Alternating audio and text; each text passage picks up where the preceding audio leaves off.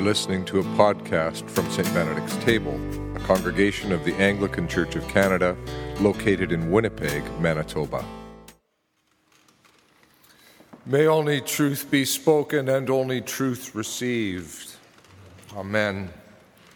So this is one of those Sundays in which we are confronted by a decidedly tough-edged Jesus.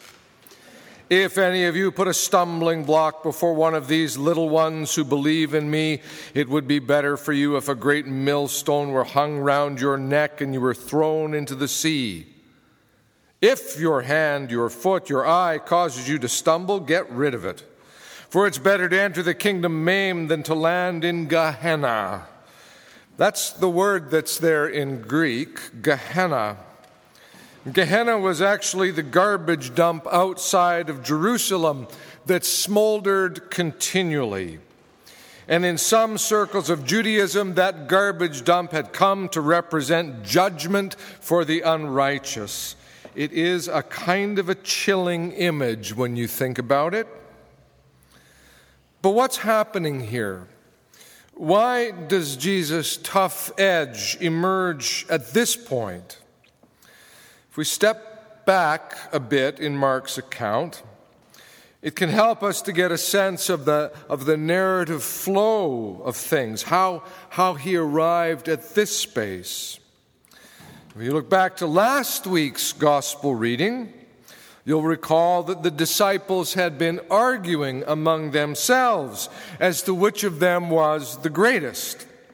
And in response, Jesus had sat them all down and said, "Whoever wants to be first must be last and servant of all." And then he took a child and he put it among them, and taking the child into his arms, he said to the disciples, "And whoever welcomes one such child in my name welcomes me. Whoever welcomes me welcomes not me, but the one who sent me." That's a pretty clear object lesson, right? Look at this child I'm holding. Welcome this child, vulnerable, small, dependent, and take your cues from that as to what the kingdom actually is going to look like. Right, check. Lesson learned, teacher. Next question. And this is where today's reading began. This is from John, the disciple. "Teacher, we saw someone casting out demons in your name, and we tried to stop him because he's not following us." Note what John says. Not because he's not following you, Lord, but because he's not following us. That's the problem. Suggests to me that John isn't quite getting it. He hasn't actually learned anything yet from that object lesson with the little child. As the musician and writer Nick Cave observes in his essay on the Gospel according to Mark, Jesus' disciples, who we would hope would absorb some of Christ's brilliance, seem to be in a perpetual fog of misunderstanding, following Christ from scene to scene with little or no comprehension of what is going on. "Don't stop that one who's casting out evil in my name," Jesus replies. "Don't stop him. For no one who does a deed of power in my name will be able soon afterwards to speak evil of me. Whoever is not against us is for us." Relax, John. Relax, all of you. There's a good deal more going on here than you understand. So let me call you back to that image of the child, the little one, the vulnerable. And so he continues, "If any one of you put a stumbling block before one of these little ones who believe in me, better to have a millstone hung around your neck and tossed into the sea than what is coming your way in terms of justice." Oh. Here Amy Oden comments, Jesus immediately turns the tables on his disciples. They've been complaining. Remember, John is complaining. Somebody's doing good in your name and not following us. Jesus immediately turns the tables on the disciples, warning them that they are the ones in danger of doing harm, not that other guy. It's as though Jesus says, the problem is not the folks outside of our group. Don't worry about others. They are not the problem. Rather, look at yourselves. How are you, John, you, Peter, you, James, you, Andrew, how are you getting in the way of the gospel? How are you a stumbling block? So do you see the flow? He's challenged them on that matter of who's the greatest. He's talked to them about this child he's holding. John still, but look at that guy. He's doing stuff in your name and he's not following us. Relax. It's you I'm worried about. How are you at risk of making people stumble? John has got himself so wound up about someone doing things in Jesus' name that he's blind to his own risk. So Jesus has pulled him and the others back to the question of where the vulnerable little ones fit into community. If you want to keep them safe, look first at yourselves. Look at how you're conveying the good news, both with your words, but more in your attitudes. That attitude about who's great, who should be in control, not interested in it. Is your fixation on that greatness, that pecking order, is that actually misleading people to see the kingdom wrongly? Are you actually making room for people, or are you just allowing them to sit off to the side, watching, while you do what you think is the real deal? If that's the case, you're giving a half-baked gospel at best. That's a problem. That might be a stumbling block. Now, depending on which commentaries you look at on this passage, you'll get different answers as to who Jesus is speaking about when he refers to these little ones. Some would argue that he is speaking very particularly about children, and quite possibly is still holding that toddler on his lap, who he'd picked up for that object lesson just a few verses earlier. You get that visual picture in your mind, and it couldn't be much more clear, could it? Others, though, suggest that because Jesus says, one of these little ones who believe in me, he's speaking more generally about anyone in the community who is vulnerable, spiritually or otherwise, perhaps including some of the disciples themselves. In some ways, it doesn't make all that much difference. As I think Amy Oden is very much right on when she says that the message to those disciples is ultimately carelessness in discipleship can do irreparable damage to those most vulnerable within the body of Christ. Well, as if the image of having a millstone drag you to the bottom of the sea wasn't quite enough, Jesus continues to press in, and press in hard, with these words about it being better to lop off your hand or your foot or pluck out your eye if those things are getting you into trouble. Graphic enough picture for you? Lopped limbs and torn eye? Bit jarring, perhaps? Imagine then if you were one of those 12.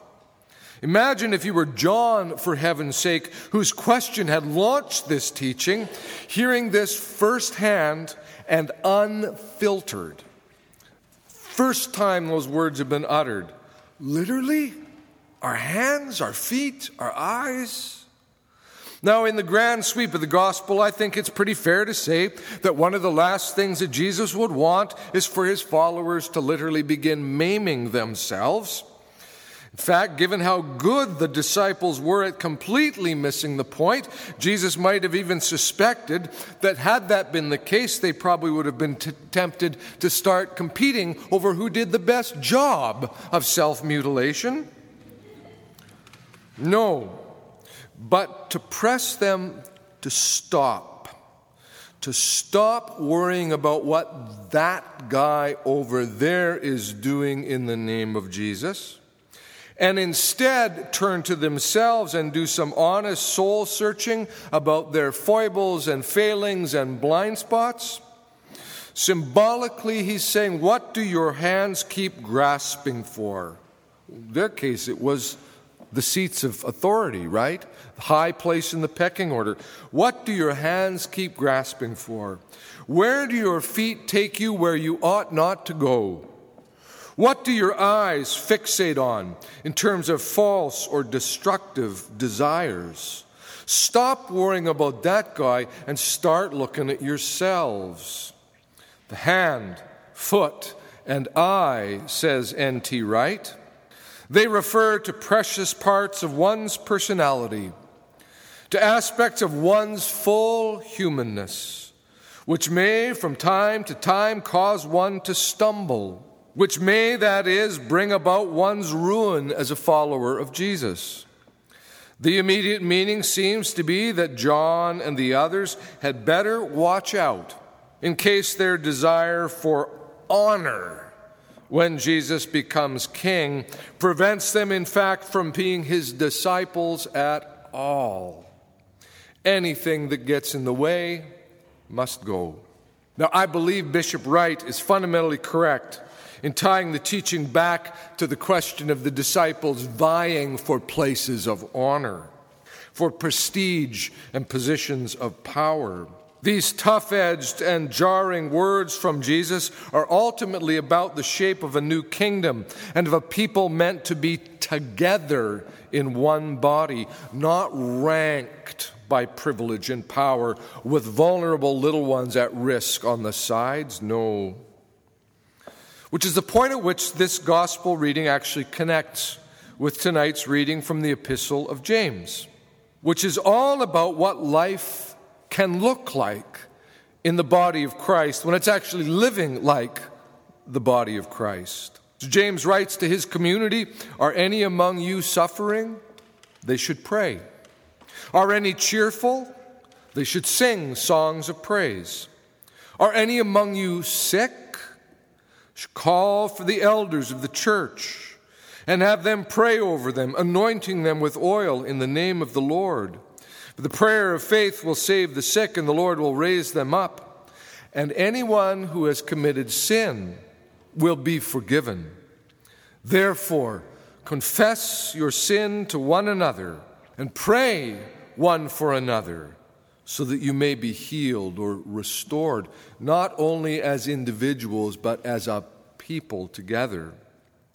Like Jesus, James is seeking to form a gospel community in which the vulnerable are held closely, with love and with compassion, a space made, and in which the path to wholeness comes through a searching honesty and a preparedness to bear one another's burdens, not through privilege and pecking orders, and certainly not through holding things too tightly in our own grip and then worry about what that guy over there is doing in the name of Jesus. No.